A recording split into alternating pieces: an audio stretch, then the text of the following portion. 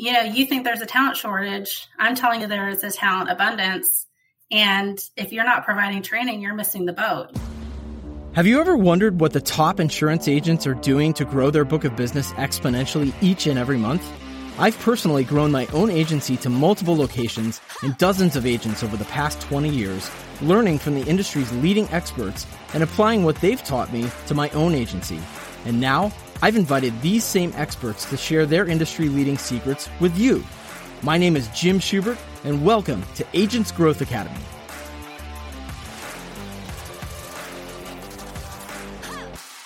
Welcome to Agents Growth Academy. I am your headmaster, Jim Schubert. If you want to learn how to improve your branding, your marketing, and your agency operations, you are in the right place. And if you're looking to learn how to solve the talent shortage, putting that in air quotes, and you'll figure out why later, this is the episode for you, because I have Sarah Muniz, who is going to tell us how to solve that problem. I can't wait for her to talk about that. In the meantime, before I bring her on, I did want to thank everyone. At the time of this recording, if we haven't already hit it, we're closing in on 20,000 downloads of the show in just about less than 5 months, which is just unbelievable. And I'm honored and humbled. And what would honor and humble me even further is if you haven't taken the time yet to go leave us a review on Apple Podcast in particular, formerly iTunes. That would mean the world to me.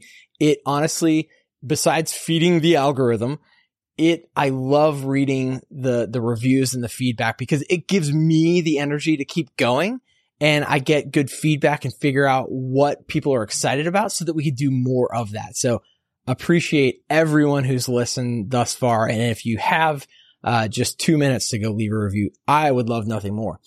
But let's talk about our guest today. Sarah is a published author. Yes, she is. Of Undiscovered Voices, Unlocking the Potential of Women in Insurance. I love it.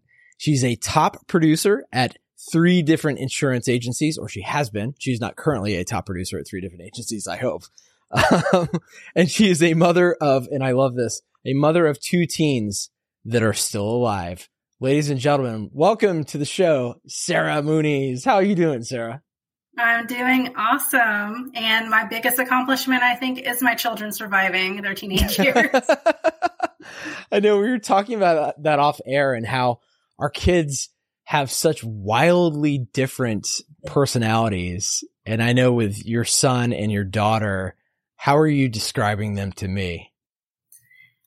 So my daughter is type A, stressed out. Everything has to be perfect all the time. She tries to make me type A, but I'm not. I drive her crazy because I'm just like, it's good enough. Slap some paint on it. And, or you put a comb through your hair, but she wants it braided perfect, that type of thing. And my son is the class clown. So he's definitely much more like me, which is funny that my boys like me and my girls like my husband. That's funny. I know. Isn't it amazing? Like, they come from the same people and they are wildly different. Yeah, it's crazy. Well, I'm super excited. You said that if this interview were a masterclass, it would be called Solving the Talent Shortage. I'm doing that in air quotes because of what you told me. So tell me and tell the audience, was there a pivotal moment for you or something that kind of woke you up to the solution for the talent shortage that we face? Yeah, so actually, I think my light bulb moment was in 2019, back before everything shut down and we were still having conferences. I was working for an insurtech, and I was going to all these large conferences, national conferences, and there was one hot topic, and all the hot topics were the talent shortage, how we don't have enough talent. People are afraid to retire. How do we solve it? Do we get, virtual assistants? How do we get those in quick enough? How do we train more people? How do we attract the next generation, which they were still talking about millennials. And let's be honest, millennials are grown. They've already chosen their career paths. We're now talking about Gen Z. Yeah. So during these conferences, I was just having a lot of trouble digesting what they were saying and what everyone was saying, that we don't have enough talent. Mm-hmm. And the reason why was I sat there and thought, I was like, well, I'm talented. And I know thousands, hundreds of women that I talk to on a daily basis that they're so talented, yet we keep hitting these walls where we either have to like change career paths or change where we're working in order to move past a glass ceiling, because we're being told, I was told at one job that you're only good at service. You can't ever move into a producer role, but I wanted to make more money. So I had to go find another place that would hire me and take a chance on me as a producer. I happened to be their top producer for 9 years. So I don't know that they really took a big chance on me. I had the ability. And then when I wanted to move into management, they gave me the same thing. You're just a producer. You're only good at sales. You don't know how to train and manage people. Yeah. So then I took another leap of faith. And actually that leap of faith, I crashed, is a crash of faith. And a little bit of bloody nose, had a rough time, had to build my confidence back up. And when I was at these conferences and they were talking about, we don't know, we can't move people up. There's not any talent to move up. We got to attract the next generation of talent. And it's going to take years to catch up our industry from this talent shortage. I started doing the research and trying to figure out like, well, what's wrong with me? Why didn't I move up? If there's not enough talent and I'm talented, why did I not move up? Yeah. So then I'm talking to women, they're all having very similar struggles. I start doing the research. 60% of the industry, actually 61% of the industry, and it hasn't changed since I did the research in 2019, are female, yet only 12% make it past an upper management position. Oh, everybody's in lower management and lower. Yeah. So it's a perception problem is what I decided. I decided there's all this talent and I wanted to do the research to figure it all out. But there's so much talent in the industry already, and we have a perception that there's not enough talent, but the perception's wrong. We have all the talent that we need. We just need to foster it, train it, give a career path, and open up some eyes to what some of the bias and some of the assumptions that are harmful to the industry that are being made.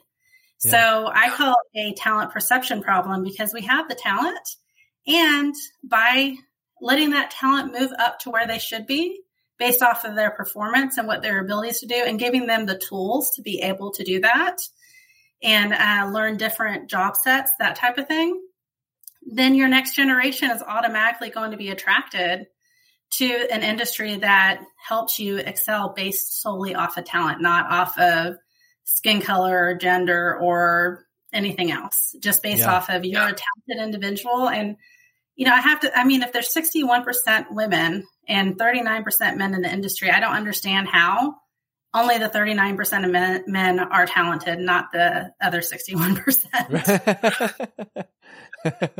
That's my challenge statement on that. That is fascinating. So, there's a lot of things that could come out of this. And I'm thinking about people like, as you were giving those statistics and talking about people not moving up or being able to move up, I was thinking about people in my own organization. Man, I couldn't be more proud now after hearing that 3 of our senior leadership team members are women. And some of my best producers are women. And 2 of them in particular that I'm thinking of off the top of my head, we moved from being, actually one I think started as a processor and one started out as an account manager and have both moved into being top producers. But it didn't happen overnight. I'm not saying that we're like better than everybody else and we're smart. We woke up to that fact because we realized what you realized. And it's, I guess my question to you would be, how do we get everybody else to realize this? I mean, I know that there's a lot of we joke that our industry can be dinosaur-ish at times, right? So how do we cut past that perception? So when I was doing research on the book, a lot of people that I would talk to, I would ask them, like, do you think there's inequities in the genders or in races, or do we have a D&I issue or anything like that in our industry? And men and women, a lot of times, more men than women, but even women would say, well, no, I mean, we have a lot of women in the industry. Everyone seems to be pretty happy. And then men would say, oh, no, we don't have a diversity issue. It's just that maybe women don't want to move up, or maybe this, maybe that, or I know a few people that are women that moved up into senior management. So I think we're okay until then I start doing the stats, and it shows. I mean, the stats don't lie. 61% in the industry, but only 12% past, lower management levels. That's definitely an inequity. And then when I started looking at how much money women make versus men in the industry, we're still 1950, I think it was 52, 55, somewhere in the 50s. Mm-hmm. They were paying more in regular business models outside of the financial fields. They were paying as much to women per dollar. So I think it was like 60 cents or 57 cents per dollar for women. So that's how much every woman earned versus man. Yeah. And we're only paying like 60 cents to the dollar for women versus men now. We're not paying much more than what women were getting paid to the dollar that men were making back in the 50s. So we have not made the progress that we think we've made. Yeah. And the problem is it's been kind of like swept under the rug. And when you look at, it was funny that you said the thing about your processors and your service representative helping them move into producer roles and further along, because a lot of times your career positions and your inline service positions, they have two different career paths. And that's a problem, because most of the customer service processing people, and usually young women that come into the role new, they get stuck in those positions because they don't see, like wherever they're working, they don't see them as moving up much past that. They see them as they're a service person. They're always going to be a service person. So they don't think about cross-training them.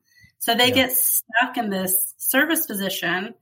And anybody in the insurance field knows, and service people are fantastic. I was a service person, so I truly appreciate them. They're awesome. I didn't want to be in service my entire life. I learned a lot when I was in service, but the money's in sales. So that's where you get the money.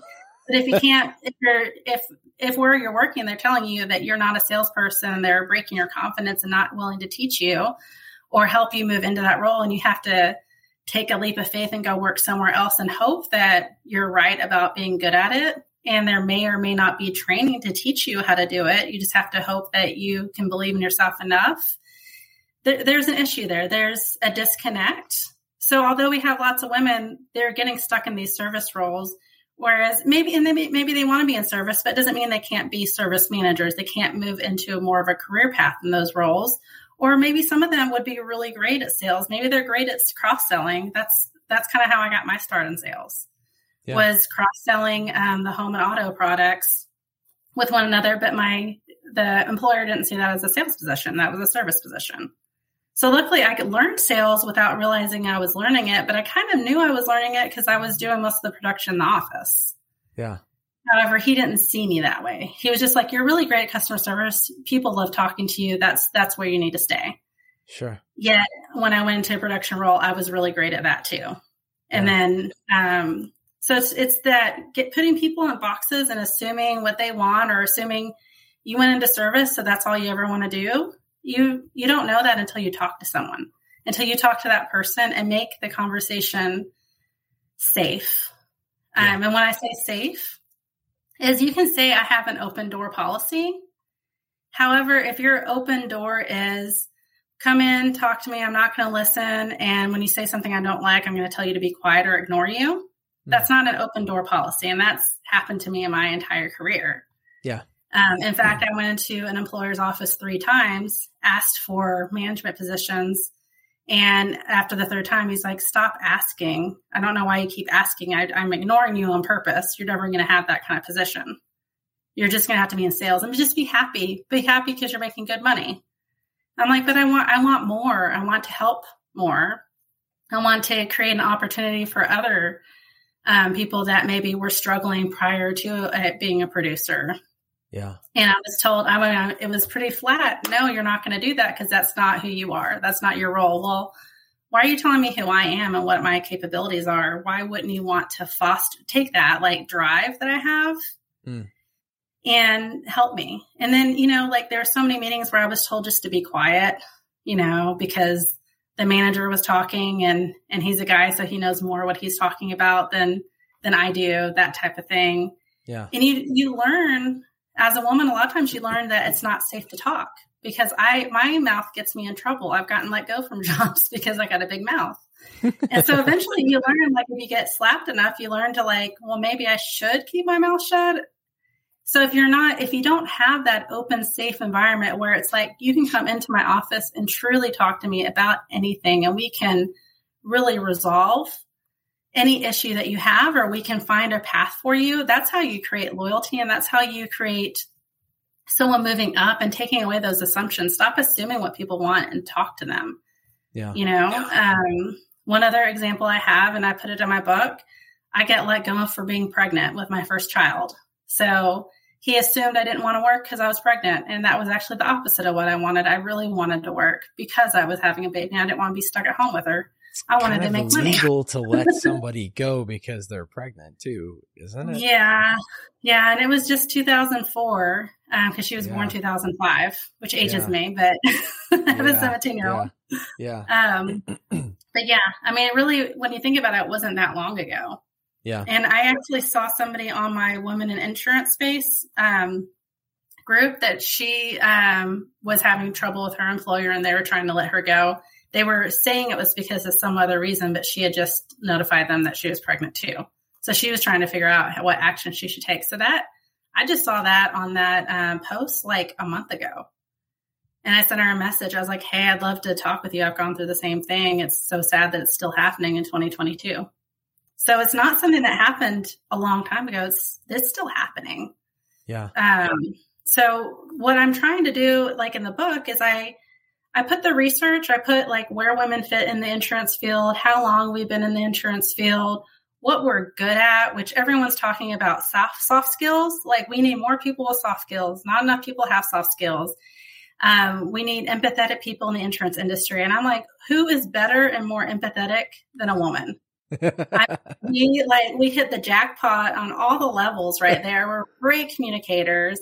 I talk about the wiring of the female brain versus the male brain.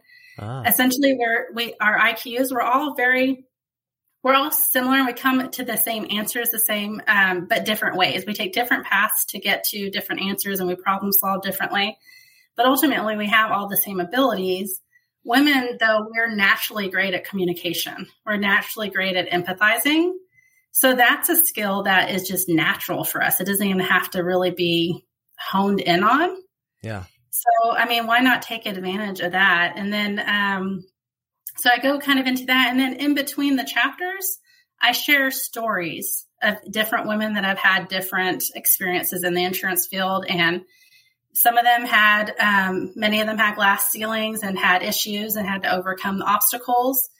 But many of them, I do have some in there that show what can happen when those obstacles are removed and they had a clear path of where they wanted to be, what the benefits to the company is. And then that's really after I spent about half the book explaining everything and what my thought process is and the stories, I go into the solution of solving the perception of the talent crisis and how we get Gen Z pulled in. And my Gen Z chapter is probably my very favorite chapter because my daughter wrote it at 15 years old. Your daughter wrote the chapter? Mm-hmm. Wow. Wow. So I wanted to bring her into it too. That was important. I applaud you.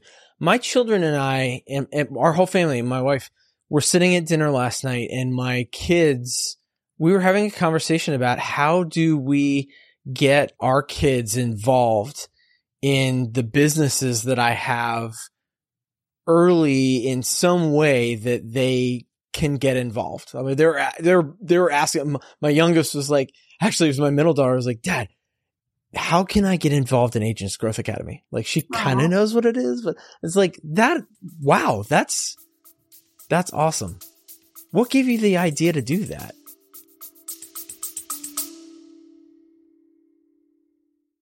Your clients deserve an easier way to pay their insurance premium.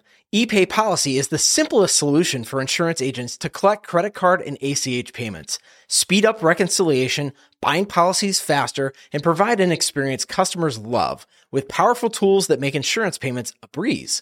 With customizable payment pages, a company dashboard, and integration with your AMS or CRM, you'll be in payments heaven. Get paid faster. Visit epaypolicy.com to learn more.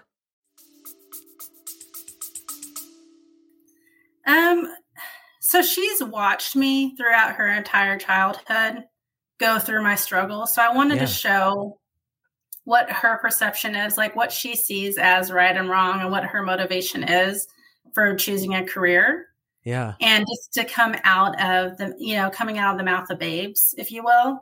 Yeah. I wanted to show what she perceived and saw, and to show that we can change that perception just based off of making changes now that our children see. So she has a very negative view of the insurance industry because of what I've gone through.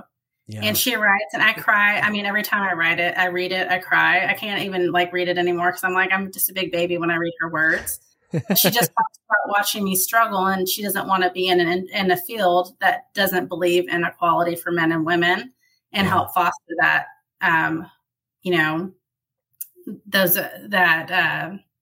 that talent and do the right thing, because they're all about social justice. I want to work for a company that does the right thing and that's doing the right thing. And I want to feel like I'm helping others.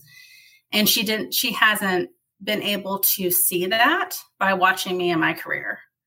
And so it's really about this is what a Gen Z is seeing. And there's plenty of other, women and men that are in the insurance industry that their kids are seeing it too. Mm-hmm. So they hear what they say, and kids see so much more than you give them credit for. I had no idea some of the things that she said in that chapter that she really understood was happening. Yeah.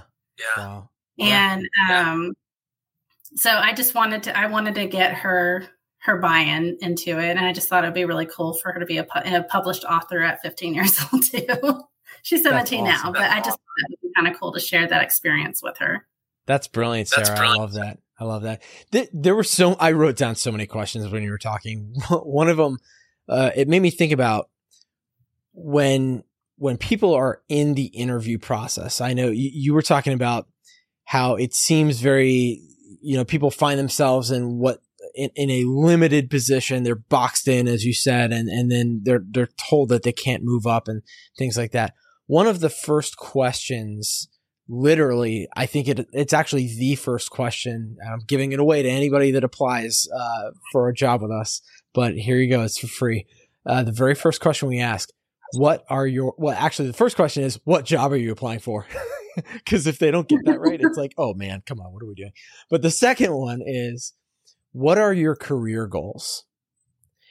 And I'm wondering if you have some questions or things that women should be thinking about or asking or looking for or listening for when they're in the interview process that might help them make a better selection from the get-go instead of finding themselves boxed in. Does that make sense? It does. And I wish I had the answer to that question, but from my history, I'm working for a really great place now. I love my employer, and I probably wore him out with questions. He might have even questioned whether he wanted to hire me after I asked him the 100 questions. However, it's been really great.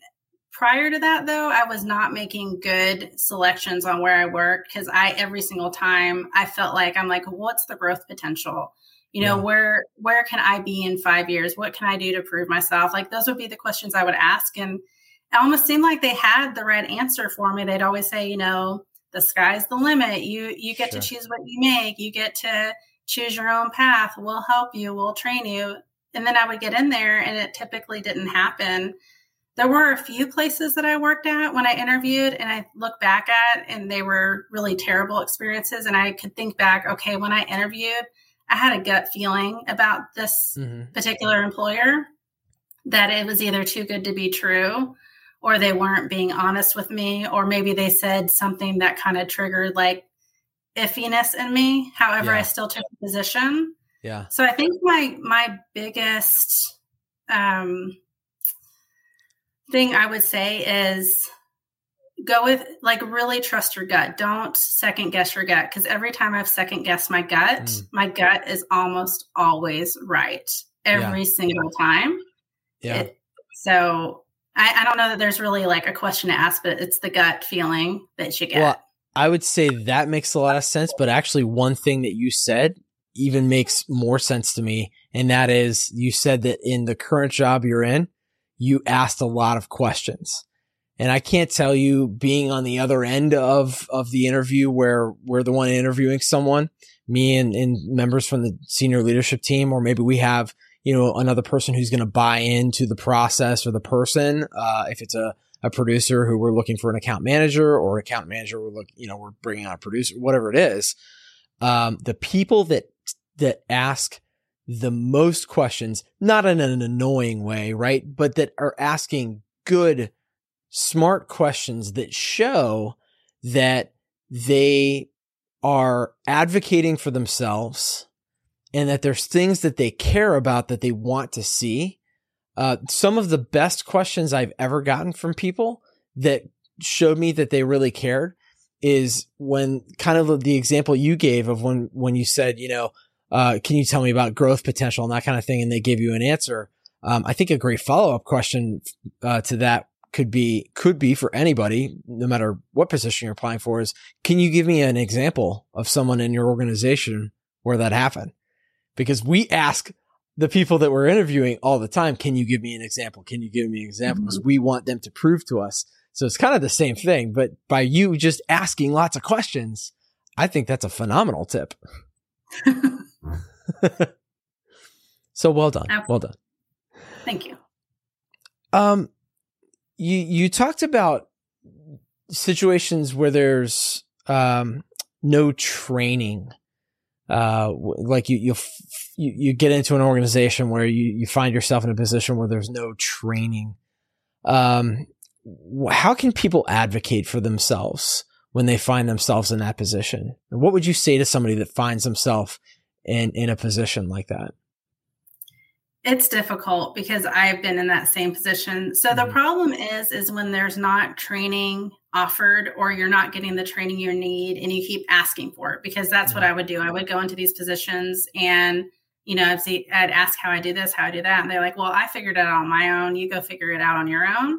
Well, you're creating this really long growth curve for somebody, especially if they're brand new. But even when you're starting in a new organization, every organization does things differently. They want things done differently.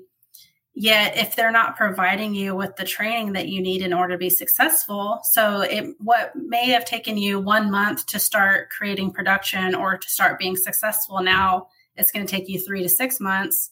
You're starting to doubt your capabilities. You're starting to doubt yourself. I would try to reach out to other people that you know are successful in like roles. That's what I had to do in the past. Okay. And find somebody, like, if you can't get anyone in your organization to take the time to train you, maybe you can go and find a Jim, because he's great at what he does and I want to duplicate his results. How do you do that? Go find because people love mentoring. I love to help others. And I think naturally most people, if they're successful, truly a successful, humble person, I think they want to see success for others, even if they don't work in the same company. Yeah. So you have to go outside, and to the organizations not offering training. When you don't offer training, you are setting your people up that you're hiring for failure. Yeah. And it costs a lot of money to hire someone new and to just watch them like sink or swim. Yeah. It's not a good strategy, because a lot of people sink. Like, I swam everywhere that I worked at, but it was like, I feel like I'm drowning. But I finally came up for air. It was a hard doggy paddle. It's a hard doggy paddle. It was hard. I was out of breath. I was stressed out. But if there was just a little something in place to help me train and help me know how to get my right footing and point me in the right direction, I'm very trainable. And I think most people are very trainable, as long as you give them something to go off of and give them a path. Like, these are your goals. One place that I worked at, we had like kind of a pay structure based off our commission and plateaus. We had like plateaus. So it was like, you know, if you hit this, you make this. If you hit that, you make that. And for me, that was really easy to do the math. I'm like, okay, well, if I do 20 quotes, I'll sell 15, I'll make this much money, and I'll hit this plateau and make this much. So make it very transparent as far as the employers go. Yes. Because the book isn't just about like, you know, I want to give more capabilities to women to succeed, but really I want to talk with all the leadership and executives inside the insurance industry and say, hey, you know, you think there's a talent shortage. I'm telling you there is a talent abundance. And if you're not providing training, you're missing the boat. You're missing those people who you train and who you help develop. They're going to remember that, and they're going to have a different kind of loyalty. And if they think, you know, if they kind of like hit like, I'm top producer for 5 years and now I'm bored, and you give them, you know, like, okay, well, if you hit this, then we're going to give you this opportunity, and give them always like a carrot, but not like dangling a carrot. Cause that's happened to me too, where it's like, if you do this, I'll dangle this carrot. And then you get there and they're like, oh, just kidding. The carrot's gone. You have to actually give them the carrot because they earned it. And then hopefully they've trained someone underneath them and they've pulled them up, and you just have this like, call it monkeys in a barrel game, you know, where you have everyone's holding each other's hands and pulling each other up from the top. And really creating success for that company.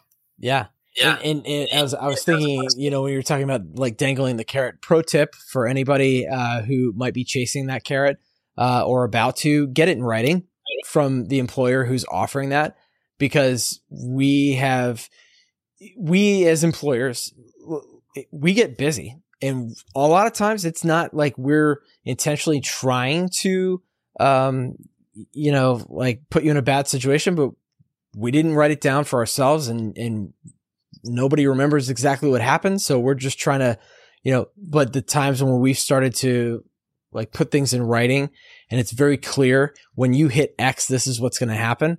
And then there's just no question at that point. You know, one thing you were saying before, about like reaching, going outside the organization if you're not getting the training. You mentioned insurance, women in insurance. That's one organization. Also Kim Beach, who we've had on the show before. She just launched, Insure Women. And I know you're a founding member, I believe. Yes. Yeah. Kim. Yeah. Can you tell us, for those who might not know, they didn't hear the episode, what's somebody like Kim, and who else could you recommend out there that people reach out to for help outside of an organization if you're not getting what you need? So there's another organization that I'm part of, Insure Equality. Have you heard of that one? It's Alyssa Stamp is the one that's doing that one. Okay. But she's helping setting up a like rating platform and D&I kind of thing for the insurance industry for companies to pledge and say, hey, we pledge that we're going to do the right thing to the best of our capabilities if we need extra training. And their employees rate them based off of, you know, where they feel like they are, whether they feel like they're treated equally, whether they think there's any issues like with glass ceilings, whether they feel comfortable, how their culture is. And then it gives them a rating so that they know, okay, we want to be a 10, but we're a 4. How do we go from a 4 to a 8? Or how do we move up the scale with our employees? How do we create a better culture? Right. So she's a really great person to connect with. I also, Meredith Messenger, she's really great. She does Insure Good, and she actually helps women start up their own agencies that maybe wouldn't have the capabilities on their own. So she's really great. And then Monica Adewani, she's just really great to talk to, and she's been very successful in the industry. There's just so many awesome people that could help out and help mentor, women. And then also, I've reached out to lots of guys in the industry and asked them, like, how did you get where you are? Sure. The problem is, though, their experiences were way different than mine. A lot of times they'd be like, oh, you know, I came to work and drank coffee, and then they moved me up to a new position, and I'm just awesome. So a lot of times I'm like, oh. Come on, it's not that easy all the time. No, I know what you mean. Yeah. Yeah. That's awesome. But, but there's definitely male advocates and, mentors out there that are happy to help everyone. I love it. One thing I saw you do literally today, at least I think, or I think you posted it. It showed up in my feed today on LinkedIn. Was you made a post talking about women in the insurance industry and then asked people to tag other women in the insurance industry who, in order to help them be seen. I think did I get the gist of that correct? Yes.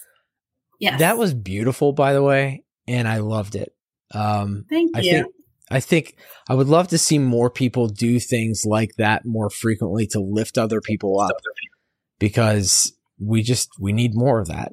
But I love it. I love it. This has been super helpful. I think hopefully for our audience, I know I've learned a lot. I've made copious notes on my sheet about different questions to ask and people to reach out to. And I want to move on to the rapid fire round. I want to give you a chance in a minute to leave some parting advice, unless there's something else you want to talk about. Get off your chest real quick. No, I guess the only message that you're talking about, that the video on LinkedIn that you're talking about. Yeah. I was actually, so I've been told in my career in various roles that I was out of the norm and I was an anomaly, and women aren't usually good at sales, and women aren't usually this, and women aren't usually that, and women aren't usually go-getters. Yeah. So the post was all about showing that I'm not an anomaly, I'm the norm, that there's so many talented women out there. So that was really what drove the post. Was I was sitting there thinking about no, I'm not anything special. I'm pretty normal. Yeah. And I just want to make sure that people know that there's so many Sarah's out there, probably way better than Sarah's actually. So that would be the only other thing I would say. And then as far as just a wrap up thing to say is, I really think that our industry needs to create open, safe spaces to talk and don't shut anybody down, whether they are, and I don't want to use the word that they are just a CSR, because they're not. They are a person. No one person is more important than the other, and everybody should be able to have a right to share their experiences and share where they want to go career-wise, and really listen. Listening is going to be the best way to create change. Yeah. I love it. I love it. Beautiful. Let's hit the rapid fire round. You ready? I think so. All right. Don't be nervous. What is one piece of technology or software that you cannot live without? And if you say your cell phone, you have to tell me something about it. I'm going to actually go with my AirPods. Ah, okay. Something that connects to your cell phone. Why? I don't get a crick in my neck every time I'm trying to talk. Or I don't want a brain tumor either. Don't cell phones get brain tumors still? They stop I don't know. I haven't asked mine recently. You haven't asked her? Well, she keeps telling me to ask a doctor, so... I should have her. I have the one thing a lot of people don't know about me. I grew up with a kid here in Atlanta whose mother, turns out, she is the original voice of Siri, and I know her well. She came to speak to our company, Susan Bennett. Wow. And it's funny because if you then listen, and they've changed the voice since then, but if you listen to the old one, it was oh my gosh, that is Susan. All right. So your earpods. So what do you listen to on your earpods? Are you using it for your phone or listening to Audible books or podcasts, or I'm sure you're listening to this podcast. Oh yeah. So either, meditating, listening to podcasts, listening to books typically, or I'm just trying to drown out my family. A lot of times I'm using it to talk on the phone so that they don't have to hear all the conversations going on around me. Yeah. So more than most of the time it's to talk on the phone. Yeah. I love it. Yeah. I got out of my car today. I was having a great conversation with another fellow insurance agency owner. and parked in my driveway, like got out, had the phone, walked in. My dog needed to go out, so I grabbed my AirPods, threw them in, and I was like, kept the conversation going. I'm walking down the neighborhood. It's a beautiful day. I was like, hey, this is awesome. It's awesome. Best invention. Yeah. All right. One book that you're reading right now, or that you just want to share with folks, something you've read in the past that really strikes a chord with you. So one of my favorite books that I was listening to, I was listening to, I wasn't reading it, let's be honest, was the Mel Robbins 5-Second Rule. So have you ever heard of that one? So it's all about not giving yourself time to think before taking action. You just do it. So instead of like the 5-second rule of eating your food when it falls on the floor, it's more like, if you want to do something, just do it and don't think about it. Don't overthink about it. Yeah. And the book topic actually resonated with me more because I actually typically don't think about things before I do it. So I was like, I've been doing it right the whole time. I'm not supposed to think about it. Yeah. So I really like that she fed into that ego part for me. She's a really great storyteller, and it's a really great book, and it's insightful and fun. And then the book that I've been listening to, which I'm way behind on the times, is Harry Potter, because we went on a road trip and it's really long. So yeah. Nice. Yeah. So you listen to books on Audible like me? Yeah. Yeah. Every once I don't in a know while where I'd be without that. What's that? Every once in a while I do try to read, but yeah. Yeah. It's so easy. I know.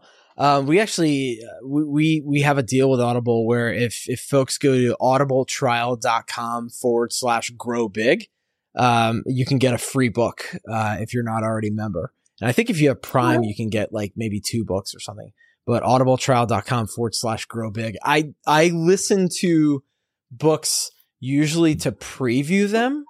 And then if I really like it, I'll go buy the book and just make notes. It's fun. If you pick up any of my books, they're just underlined and notes and exclamation points and stuff like that. I don't know if you do the same thing or if you just listen. Well, my fun books, I just listen to the fun books, but the ones like, the self-development ones and the ones that I really want to learn from, I'll do that as well. Yeah, that makes sense. What's a lesson that you've learned in your career that if you were looking at your younger self, what advice would you give your younger self?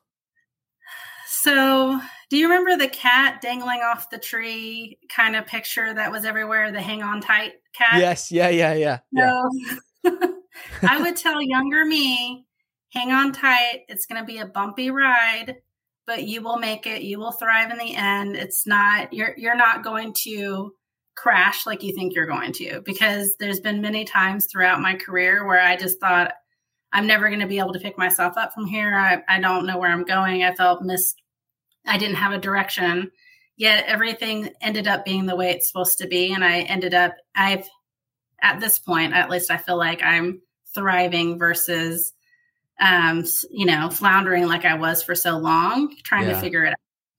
Yeah. So I just say, buckle up, hang on tight. It's going to be all right. That's awesome. I love it. Kind of gave away on LinkedIn. Thank you, Hayato Nakamura, for giving this away on LinkedIn. Sarah already knows what it is, but maybe she doesn't know unless she's listened to an entire podcast before. I don't know if anybody, do people listen to the whole thing? I don't know. If you had the choice between eating hot soup or gourmet marshmallows and hot chocolate, what would you choose? Hot chocolate. Really? Yeah. I thought for sure you were going to say the soup. Well, I already know what the soup is, so I'm choosing hot chocolate. You want to try the other thing. Even though it's getting too hot. All right. Well, we're going to send you a hot chocolate and gourmet marshmallow package from our friends at Mountain Mallow. This is a company that my wife and I found when we were out in Vail, Colorado a couple of years ago. And it's absolutely fantastic. It's decadent. You will love it. For our listeners, they're actually giving our listeners 15% off on your order when you go to mountainmallow.com and put in the code GROWBIG. You get 15% at checkout. But for you, Sarah, I want to send it to you for free, and I can't wait to hear how you enjoy it. Thank you. I'm excited about it. That's a big old hot chocolate smile. It has been an absolute pleasure having you on Agents Growth Academy today. Last minute, well, we already did kind of piece of advice, but, any last thought based on what we talked about today, that you share with the audience, or actionable step they can take? So, actionable step number one, buy Undiscovered Voices on Amazon. Yes. If you didn't say it, I was gonna. So. That's all about. Yeah. And the book is really for any woman that wants to see relatable stories that they can probably see themselves in. That's a lot of the feedback I'm having from other women that have read it. Oh, good. And it's also for leaderships and execs to see, okay, we thought we solved this problem a long time ago. There's still a problem, and we still need to make changes. And here's the solution. And just start spreading the word on, let's show all the other industries how to do it. Let's show them how we do it. I love it. And honestly, that your message of we don't have a talent shortage is really hopeful to me as an agency owner, because sometimes it does feel like, oh my gosh, we don't have anybody, but we do. We really do. And sometimes it's a slower process because you've got to give time for people to develop and grow. But if you're putting people in place and enough of them where you can have sort of this, garden of really good talent growing, then when it's time, you can put them into a different position and move them up. I love it. Sarah, it's been fantastic. Thank you so much. Stick around for a second. I'll talk to you offline. But for everybody else, until next time, grow big or go home. Take care. If you like this or any other episodes of Agents Growth Academy podcast, make sure you rate it. And if you want to take ownership over your own growth, come join us for free over at agentsgrowthacademy.com.